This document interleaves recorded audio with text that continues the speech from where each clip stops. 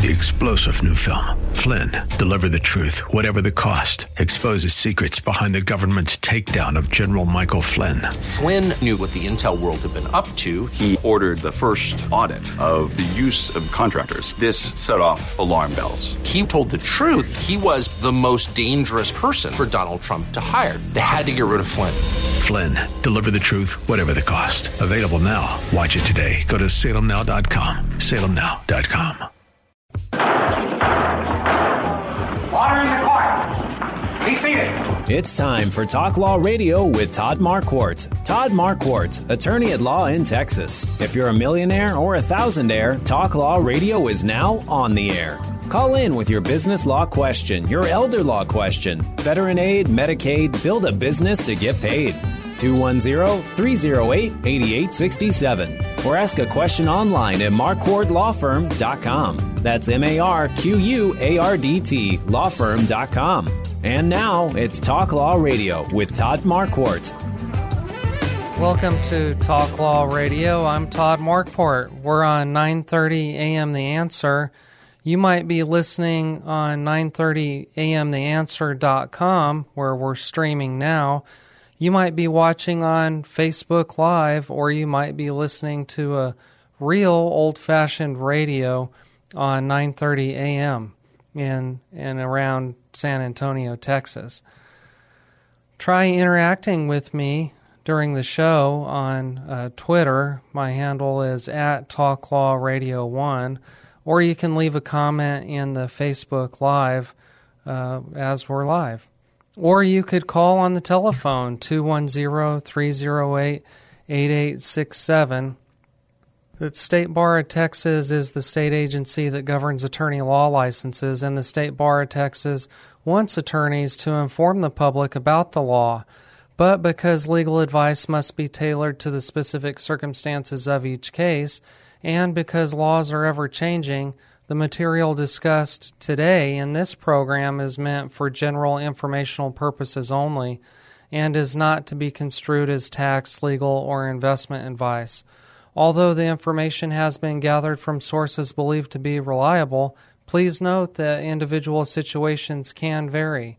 Therefore, the information contained today should be relied upon only when coordinated with your individual professional advice. Marquardt Law Firm is sponsoring the show today, and attorneys at Marquardt Law Firm focus on business and estate law, including last wills, living trusts, and tax-protected inheritance plans. New businesses and old businesses which might have issues with corporations, contracts, limited liability companies, family limited partnerships, and we can represent those who are facing problems from lack of planning, like demands, claims, lawsuits, guardianships, probate, real estate, breach of contract, and personal injury. Check out the blog at marquardtlawfirm.com to read about searching for a lost will and defective wills. Okay, before we get started talking about the law, let's begin with prayer. Dear God, thank you for this day. Thank you for all the gifts and blessings that you give to us. Thank you for the rain. Thank you for the sunshine.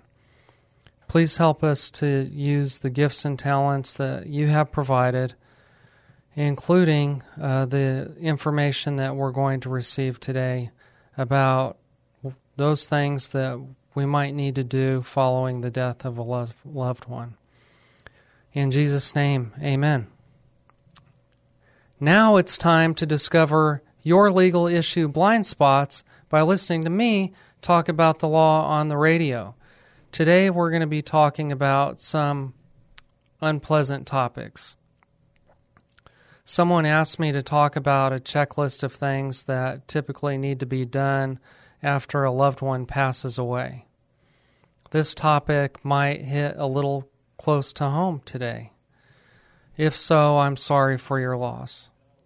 Death and funerals and dividing up a deceased person's belongings is often sad and difficult. The grief and stress of handling the funeral and the deceased person's earthly affairs might be a little less intense if today's checklist is helpful. First, I'm going to talk about the most common steps I can remember someone should take to do after his or her loved one dies to prepare for the funeral. Second, I'll talk about what the law requires to wrap up a person's legal affairs, like probate or trust administration. Third, I'll talk about paying the deceased person's bills. And fourth, we'll talk about what a surviving spouse or other beneficiary can do with their inheritance to figure out his or her new budget and new financial plan and how it might need to be adjusted. My earliest memories of what happens following the death of a loved one would be when I was a child. My mom's dad, we called him Gran. He passed away after finding out that he had pancreatic cancer. He was only 60 years old. I sort of remember what my grandmother, my mama, and my mom and my aunt had to do in order to wrap up his affairs and figure things out for my mama. I also remember my Aunt Debbie. She passed away after battling breast cancer, and some of the things that my dad and my uncles did to following her passing to wrap up her affairs. So I was just a child during those times, but it had an impact on me. I sort of noticed that there was grief, and I noticed that there were certain things that had to be done. And of course, I've been helping people with this same question for the last 15 years, practicing as an attorney, doing estate planning, probate, and trust administration. So I'm familiar with some of the things. Now, I learn something new, every day, every week, every month. Somebody asks me another question that maybe I hadn't had to address yet. So I just keep collecting that information and experience. So after somebody passes away, due to a serious illness or an accident or a medical mistake, they might be at the hospital. The deceased person might be at the hospital already. If so, you don't really need to call anybody because they will already be telling you what you need to do. If your loved one passes away at home, then you either need to call the police or you need to call the funeral home. You'll know you need to call the police if there's a crime in progress, or if there's some kind of an emergency, then you dial 911. If you think your loved one passed away due to other suspicious circumstances that maybe is not an emergency, you can call the non-emergency police number. Just look that up in the phone book or Google it. You can also call the Bexar County medical examiner who would perform an autopsy if there was passing away due to suspicious circumstances. Or you call the funeral home and they will pick up the deceased person's body and they will start preparation for the funeral. That brings us to the next point, because the funeral home is going to be wondering, how is this deceased person going to pay for his or her own funeral? Well, they can't. So you have to have loved ones or friends or family step up to pay for the funeral. Unless there's a pre-need funeral plan, you can go to a funeral home now and decide how you want to be buried or cremated and pay for those things in advance. If you don't know which funeral home you like, you don't have a relationship with someone who works with the funeral home, you can always ask your attorney, or you can email me. You can email us at host@talklawradio.com. That's HOS as in Sam, T as in Timothy, at talklawradio.com. Let me know if you need a referral. So If you don't have a pre-need funeral plan, then you need to look for funds elsewhere. Some people say they have burial funds. Some people say they have a life insurance that'll pay for that. Other times, if you can't find any of those resources, then a loved one has to pay out of pocket and figure out how to get reimbursed later. But sometimes with a life insurance policy, if you have the information in hand and it's current, you can assign that to the funeral home to pay for the funeral arrangements.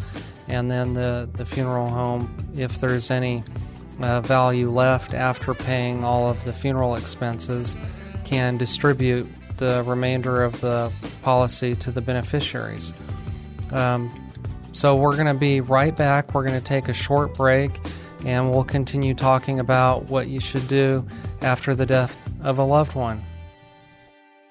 Calling all business owners and industry leaders seeking to elevate your brand and align with a highly targeted audience. Talk Law Radio invites you to partner with us in bringing in-depth interviews with expert guests, thought-provoking discussions, and practical advice on a variety of matters to the listening audience. Let us get your business name out into the community. Log on to talklawradio.com to find out how you can become a sponsor. That's talklawradio.com. Welcome back. It's Todd Marquardt on Talk Law Radio, 9:30 a.m. The Answer. You can listen on the radio, or if you're at home and you don't have a radio anymore, you can turn on your computer and go on the internet and search for 9:30 a.m. theanswer.com and click on my smiling face, and you can stream live through your computer speakers. Or you can, after the show, go to Apple Podcasts and search for me there, Talk Law Radio. Or you can go to our website, talklawradio.com. We have all our episodes recorded there as well. Today we're talking about those things that might need to be done after a loved one has passed away. If this hits a little too close to home, I'm sorry for your loss. The reason I'm talking about this today is because I've been getting lots of questions about what exactly should we do after a loved one passes away. And maybe this is simple for you, but what I've noticed is that some people are so affected by the grief and stress of having a loved one pass away, they're paralyzed. They're sort of in a fog, and they're not thinking clearly. And so having a list of things that they can do, that makes it easier, because they can take action as long as they know specifically what needs to be done next. So I was talking about how to pay for the funeral. Of course, if you have money in the bank, or you have cash in hand, or you have a pre-need funeral plan, or you have life insurance, you can pay all of those different ways. Sometimes you sort of think that there's a life insurance, but you don't know where it is. If your loved one had a safe deposit box at a bank and you don't have a key, or you don't have permission to access the safe deposit box, we can ask the court for authority to open that box. It's a court procedure. It's a lawsuit that has to be filed. A member of the court staff has to come with us down to the bank. If we don't have a key, then we also have to have a locksmith drill into the box. So all of these are expenses, and the officer from the court is only going to open the box to see if there's a will or a life insurance policy in there. You're not going to get to see what all's in there until after the administrator or personal representative or executor is appointed by the court. For this process, it's just to determine if there's life insurance or a will in there. If there is, then you can use that to help pay for the funeral expenses. Next, after a loved one passes away, you definitely want to make sure that you secure and insure all of that person's assets, real estate, personal effects, motor vehicle, anything that you can think of that has value. You want to think about, is it secure and how can I insure it? I'm not kidding about the security because sometimes that deceased person's house is vacant, nobody's there, and word gets out that he or she passed away. People will try and go in there and take some of the things out. And these might be family members. So if you have access to the house, you might want to change the locks. You might want to put security cameras up. You might want to hire a security company to monitor the premises 24 hours a day. All of that's expensive, of course, and you just have to weigh the likelihood that somebody would loot the place against the expensiveness of doing all of those things. But it probably needs to be done.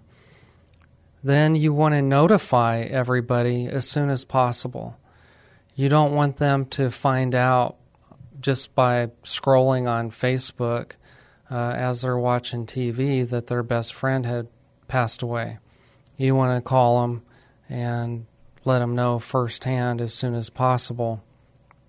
And so in order to find that contact information, you might need to search for your loved one's Black Book of Contacts or the equivalent, wherever those contacts are stored. Call everybody, email everybody, send them a letter, send them a text message. This is what your deceased loved one would have wanted you to do, to inform his or her friends that he or she passed away. And you might want to also invite them to the funeral. So begin working on the obituary. It doesn't have to be finished right away, but the sooner the better. And I recommend publishing it both in the city where your loved one passed away and maybe also in the city where your loved one grew up. Yes, publishing obituaries is expensive, but again, in my experience, this is something that a lot of people tell me that they want. And so your loved one probably would have wanted you to do that as well. So the calling and writing and emailing, all of those contacts, that's going to be time-consuming. And so you might want a friend or family member to help you do that, make sure it's done in a timely manner. Of course, you're going to attend the wake, the rosary, the funeral service, and the burial. And this is your time to grieve. So you might want to put somebody in charge of taking attendance. Not in a formal way, but just to make sure that everybody's there that's supposed to be there, because in my experience, if somebody's not at the funeral, they're probably at the house taking the deceased person's belongings. And that's not meant to be a joke. That's what I've heard actually happens. So just keep that in mind. And even in loving, caring families, sometimes people do this. Sometimes the stuff in the house is all they have to hold on to the memories to their loved one. So it's not always about money. Sometimes it's about control, and sometimes it's about the memories. So just some food for thought there. After the funeral is over and things have settled down, you will want to contact a probate attorney, and it might be the same attorney that wrote the will for your loved one. So that brings me to my next point. Where is the will? Sometimes it's hard to find. So let's see. Trying to find my notes. I'm not using my tablet today because I left it at home, apparently. But I do have my notes on my phone, and it's just smaller to look at. So I'm trying to find... recently I wrote a blog about where to look for wills. Okay, here we go. Searching for wills. So sometimes people have a hard time finding it, and that's why I bring it up. You don't really need a lawyer to tell you where to look for a will, but when they call me and I say, is there a will? They say yes. And I say, well, I need to read it. And they say, well, we haven't found it yet. So remember I said, could be in the safe deposit box. Well, some other places where clients have told me where they found the will, well, it's probably at the deceased person's home, unless it's in a safe deposit box. Sometimes the estate planning attorney that wrote it will keep original documents. We don't do that at Marquardt Law Firm, but some attorney firms do that. So you could always call them. Look for important documents that the deceased person had. So this might be bills, bank statements, financial statements, stock statements, birth certificates, title documents. If you find that kind of stuff, the will might be in there. If you see filing cabinets, I recommend looking through every single filing cabinet, every single file, because sometimes things get misfiled. Look for a home safe. It could be anywhere, and it might have a key, it might have a combination, so you need to at least find that.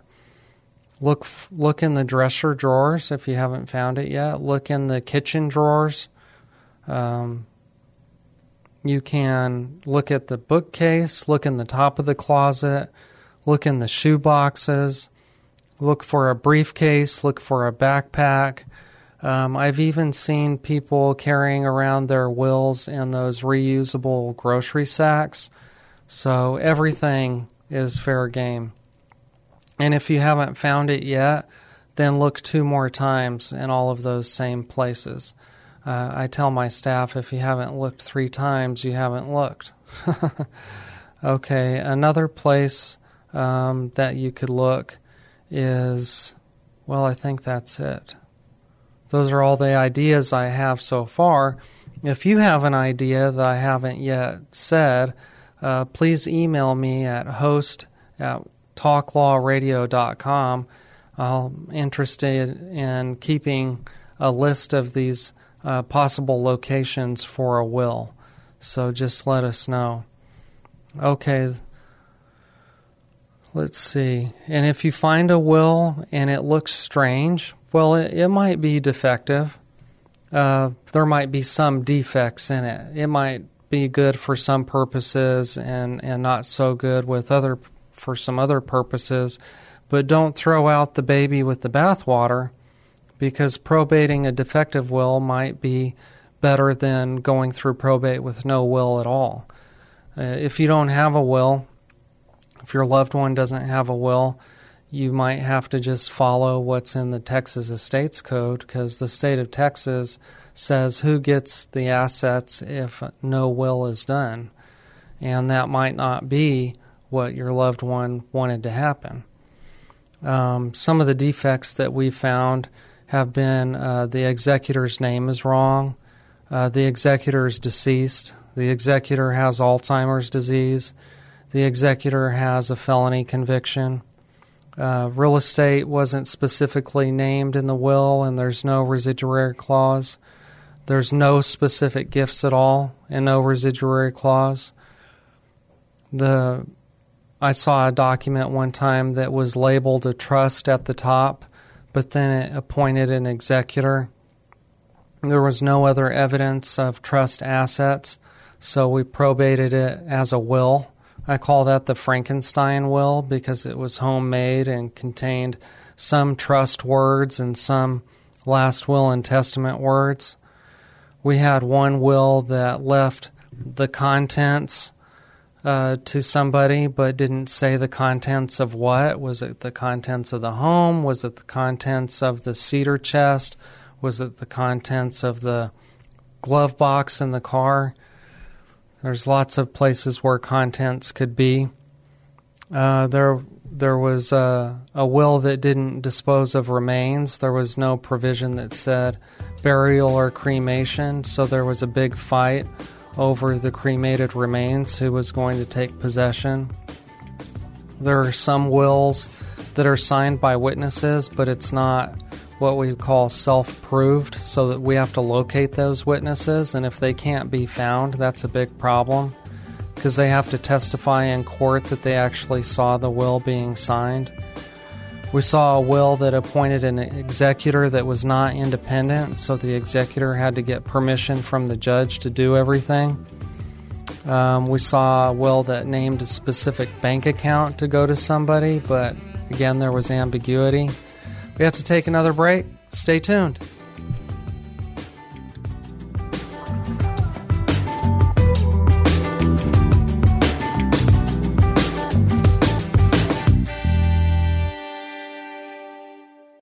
Discover the fascinating world of the law with Talk Law Radio. Listen to 9:30 a.m. The Answer every Saturday morning at 11 for insightful discussions and expert analysis. Then, don't miss out on a thrilling bonus segment every Sunday at 4:30 p.m. when Talk Law Radio's attorney Todd Marquardt offers his professional perspective on trending legal issues. Stay informed and engaged with the legal matters that shape our nation. Join Talk Law Radio for an enriching radio experience on 9:30 a.m. The Answer. And for more info, go to talklawradio.com. Welcome back to Talk Law Radio. I'm Todd Marquardt. Listen up to discover your legal issue blind spots by listening to me talk about the law on the radio. Today we're talking about some unpleasant subjects. Somebody asked me to talk about a checklist of things that need to be done after a loved one passes away. This topic might hit a little too close to home. If so, I'm sorry for your loss. Death and funerals and dividing up a deceased person's belongings is often sad and difficult. The grief and stress of handling the funeral and deceased person's earthly affairs might be a little less intense. Hopefully, if today's checklist is helpful. So, I was talking about lost wills or searching for the will and defective wills. If there's no will and you need an administrator to be appointed immediately because there's some emergency, in Texas we call that appointment of a temporary administrator. There's 5 real categories that I've experienced really need an emergency probate. You might think it's an emergency, but you have to really talk to an attorney so that we can help you understand whether a judge is likely to agree and grant the emergency temporary probate. Number 1, the life insurance policy is locked in a safe deposit box. No one has access or authority to access the box, and the funeral home or cemetery needs to be paid. Number 2, the will or trust is locked in the safe deposit box, and business associates, vendors, suppliers, or family members need to know who the executor is. Number 3, a will contest has broken out, and there's people disputing. Potential beneficiaries want to secure the deceased person's assets and property. Number 4, the deceased person's business will suffer immediate harm unless an administrator is appointed to run the business. Number 5, a lawsuit must be filed or answered within time limits or be barred by statute of limitations.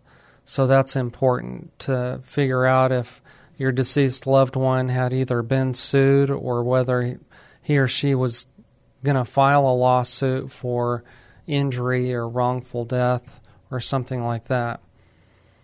So the court will appoint a temporary administrator only if there's facts or circumstances showing an immediate necessity for the appointment. There has to be an immediate necessity, and you have to be able to explain why it's immediate and why it's necessary in court to a judge. So this is a lawsuit. You need an attorney for this. Chapter 452 of the Texas Estates Code is what sets out what's required in order to get temporary administration. We might come back to this if we have enough time, but we want to focus on the will, getting administration going. So what two things have to happen in order for a last will and testament to be useful? You got it? You have it in your mind? Well, I'll tell you then. Number one, you have to die. A will can still be changed by you if you're still alive. So it's not really set in stone if you're still alive. The will can only be used to transfer assets to the beneficiaries after the person who wrote the will has passed away. Got it? Okay, what about number two? Number two, a judge has to agree that the last will and testament is valid. A will that has not been approved by the probate court or the county court at law or the county court has to, if a judge hasn't approved of it, then banks and other financial institutions, real estate title companies, they're not going to honor it. So some people say that it must go through probate. So what is probate? The term probate comes from the Latin word probare, which means to test or prove. One purpose of probate is to prove the validity of the will, for the judge to make an official certification proving that the will is real and authentic. Why must a judge look at the will? Some wills are invalid.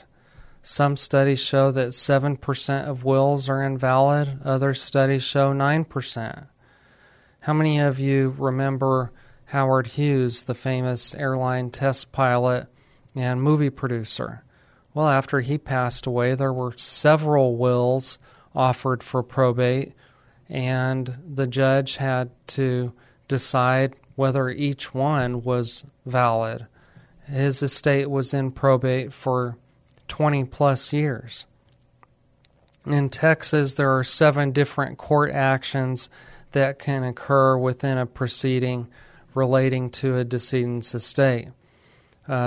Some statutory references call it a probate matter. Some call it a probate proceeding. Some say proceedings in probate. Some say proceedings for probate. They're all synonymous and including a matter or proceeding relating to a deceased person's estate. The decedent is the person who died and the person who's leaving an inheritance. So, let's see what's next. So that's why we usually have to go through probate. And there's other statutes of limitation that are important for you to realize. Number one, the statute of limitations in Texas for probate a will is 4 years. You have to go through probate within, or you have to file the application for probate within 4 years of the deceased person's death. So get that done. There's also statute of limitations for creditors' claims, for funding testamentary irrevocable trusts, to establish an alternate valuation date, for getting disclaimers, and for filing the IRS estate tax form 706. The probate process is there's an application for probate, there's a hearing for probate, there is a proof of death and other facts that has to be signed under oath. There's an oath where you promise to do a good job, to follow the terms of the will and to follow the law. Okay, so the person who's nominated as executor is the one who hires the probate attorney and files all of these things in the probate court. Then, after the judge approves the will, appoints the executor, you're issued either letters testamentary or letters of administration. That's an official court document that proves the executor or the administrator has authority to make decisions for the estate. Then the next immediate job is to make an inventory of the estate assets. Now that could be bank accounts, could be investments, could be real estate, could be personal effects. So if it's personal effects in the home, you probably need to go room by room making a list of everything. And yes, it could be a tedious process, but this is the job that you've been nominated for, and if you've filed for probate, it's the job that you've accepted, and it's necessary for the legal proceeding in probate. It's necessary for the beneficiaries to be aware of what assets are there, and it could be necessary for tax purposes also. Then you're going to want to make a list of creditors' claims, of bills that might need to be paid. So you want to check the mail, because that's where if you don't have a filing cabinet full of invoices to cross-check, you're going to want to check the mail and see if there's any bills in there. And then it's your job to figure out if they're legitimate or not. So you might want to contact the creditors and ask for proof that the claim is valid. Okay, find out, does anybody owe the deceased person money? That would be a claim the deceased person has against somebody else. Claims like that go on the inventory as an asset. Find out if the deceased person owned a business. You might want to continue operating the business, or you might want to get a receiver appointed to operate it. Or if you're the executor, you could possibly hire a CEO or manager to help get some of those things done. You probably need to figure out if there's a surviving spouse that's entitled to an allowance, a family allowance, or is entitled to exempt property before paying all those bills.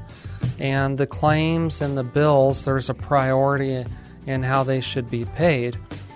Sometimes probate's like a mini bankruptcy.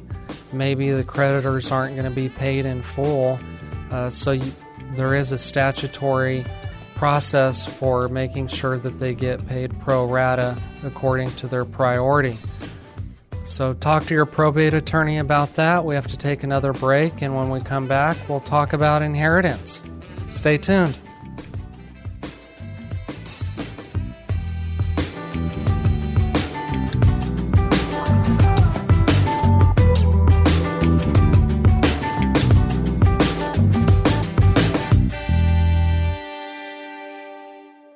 Discover the fascinating world of the law with Talk Law Radio. Listen to 9:30 a.m. The Answer every Saturday morning at 11 for insightful discussions and expert analysis. Then, don't miss out on a thrilling bonus segment every Sunday at 4:30 p.m. when Talk Law Radio's attorney Todd Marquardt offers his professional perspective on trending legal issues. Stay informed and engaged with the legal matters that shape our nation. Join Talk Law Radio for an enriching radio experience on 9:30 a.m. The Answer. And for more info, go to talklawradio.com. Welcome back to Talk Law Radio. I'm Todd Marquardt. We're talking about what things might need to be done following your loved ones passing away. If this hits a little too close to home, I'm sorry for your loss. The reason why we're talking about this is because this is a question that comes up sometimes following the passing of somebody. I get this question at the law firm a lot. The loved ones want to know what their legal obligations are. They also want to know what practical things need to be done in order to wrap up their loved one's affairs. So we talked a little bit about what needs to be done before the funeral, during the funeral, after the funeral. One thing I forgot to mention is you probably need a lot of death certificates. Some people get too many. Some people don't get enough. If you order, there's a minimum price just to place an order. And then there's just paying a little bit more for each copy thereafter. So it's less expensive per death certificate to get them ahead of time than to have to go back and get more.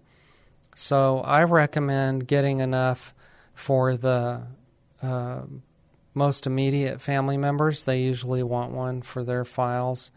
And get enough for the creditors, one for each company that the deceased person owes money to, and get one for each institution where he or she has an account, bank accounts, financial services companies like stocks, bonds, brokerage accounts, retirement accounts, insurance companies.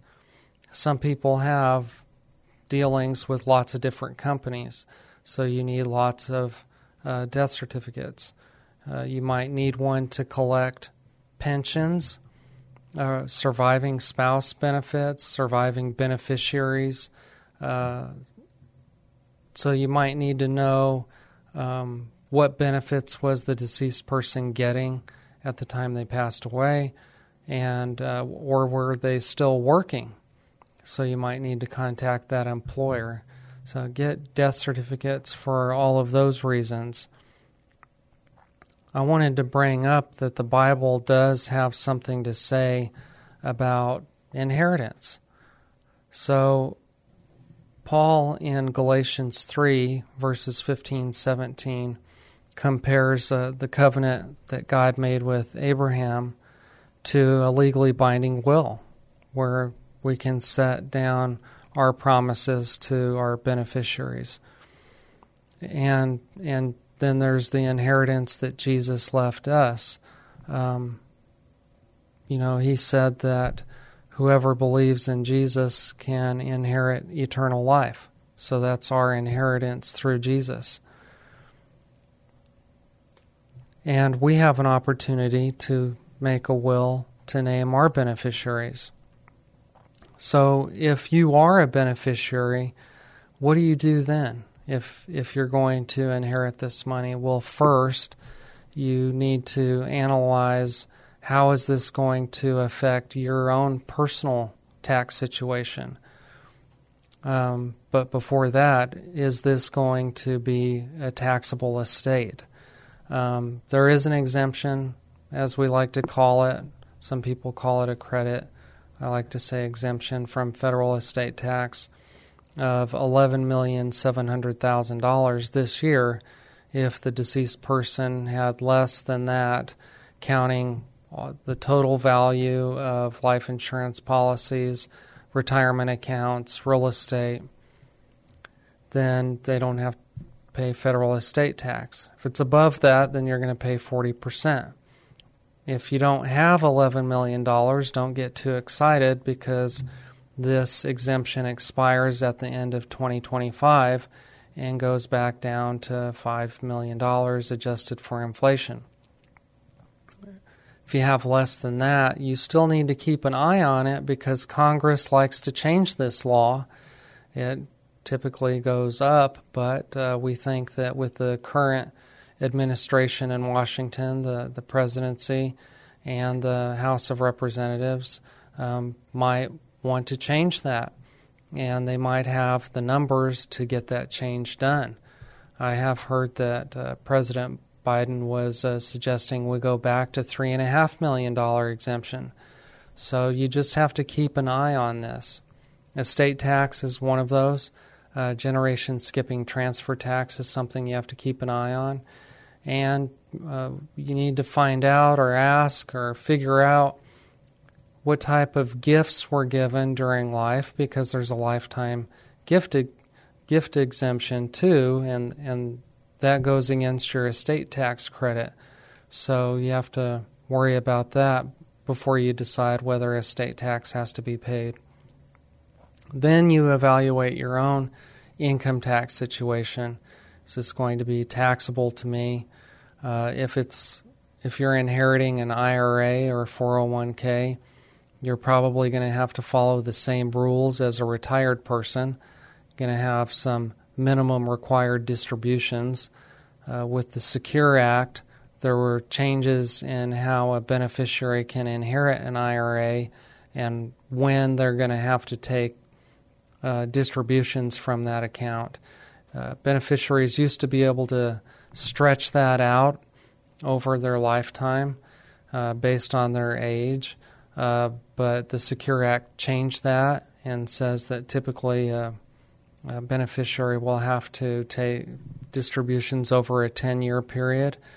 Unless you're a surviving spouse or a disabled beneficiary, there's some exemptions for that.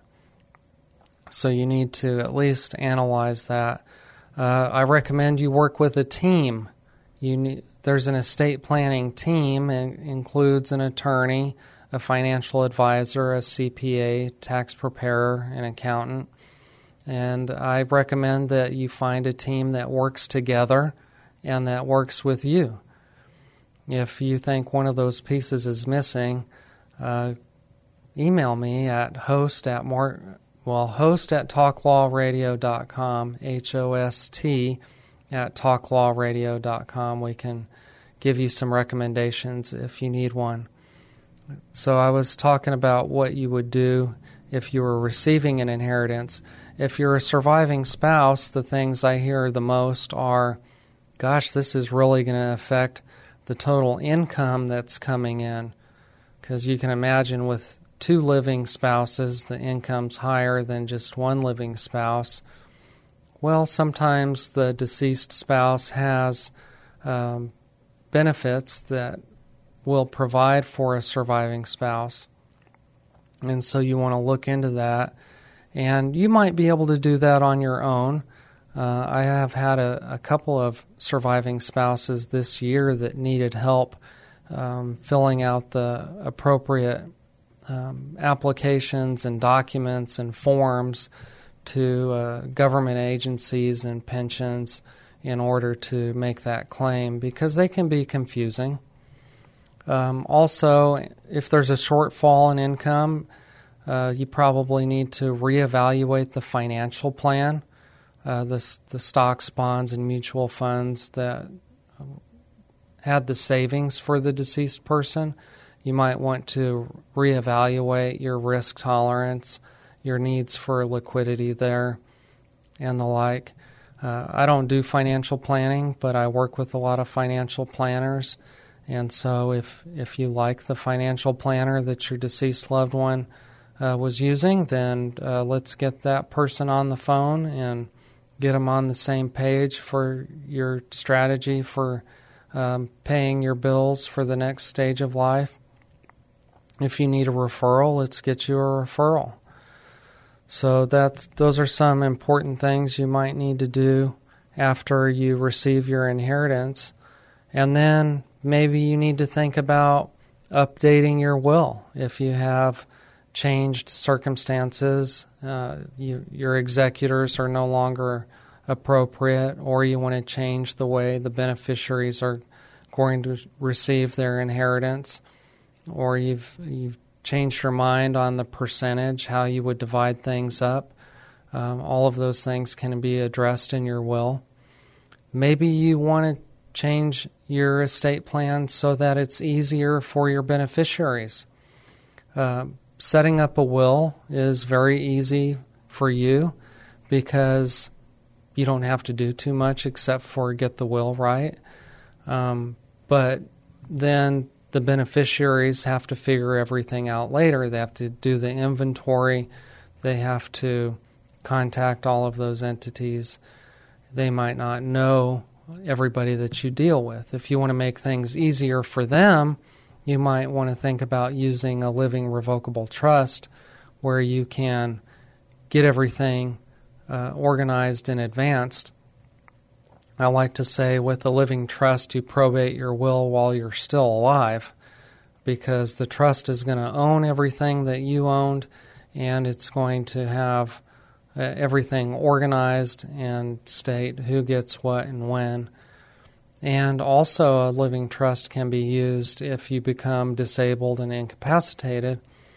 Rather than using a permission slip like a power of attorney, you can put your specific instructions in a living trust that says, how you want to be taken care of, whether you want to stay home and receive home care, even if a physician doesn't think that's a good idea. Well, you can have a home care provider there 24 hours a day, 7 days a week.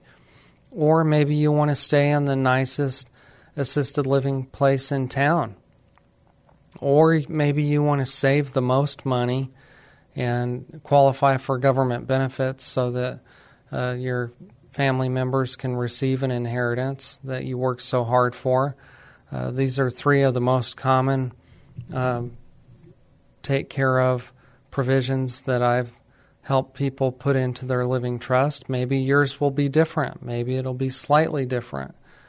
Something else that we like to put in the wills or in the trust is a preamble, a statement of faith about what your beliefs are, how you're getting out of here, so to speak. Excuse me, I'm cracking up because I've been talking so long. Don't have a guest today, so you had to hear me talk the whole time. But in the future, we're going to be talking about real estate and why San Antonio is such a hot market. If you have questions about that, email me at host@talklawradio.com. If you have ideas for shows on legal topics that you have questions about, email me at host@talklawradio.com or put your comments in the Facebook feed while you're watching right now. I read every comment for every show, so leave us your comments. We thank you for listening today. Thank you for telling your friends that you listen to Talk Law Radio, that you watch me on Facebook. We'll see you soon.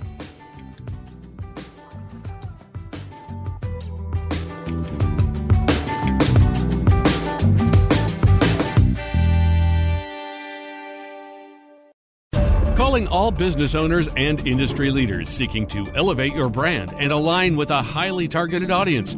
Talk Law Radio invites you to partner with us in bringing in-depth interviews with expert guests, thought-provoking discussions, and practical advice on a variety of matters to the listening audience.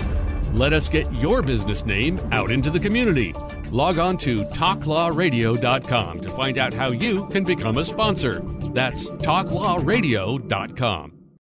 3-star General Michael J. Flynn, head of the Pentagon Intelligence Agency, knew all the government's dirty secrets. He was one of the most respected generals in the military. Flynn knew what the intel world had been up to. He understood its funding. He ordered the first audit of the use of contractors. This set off alarm bells. The explosive new documentary, Flynn, Deliver the Truth, Whatever the Cost, uncovers the facts behind this scandal. Flynn told the truth. He was the most dangerous person for Donald Trump to hire. I find out the worst enemy that I'm going to face in my life is right here in America. They took my assessment and they wanted me to change it. And I was like, I'm not changing it. They had to get rid of Flynn. With in-depth interviews, archival footage, and never-before-seen personal records of the man behind the headlines. I just felt like I was drowning. Flynn, Deliver the Truth, Whatever the Cost. Available now. Watch it today. Go to salemnow.com. salemnow.com.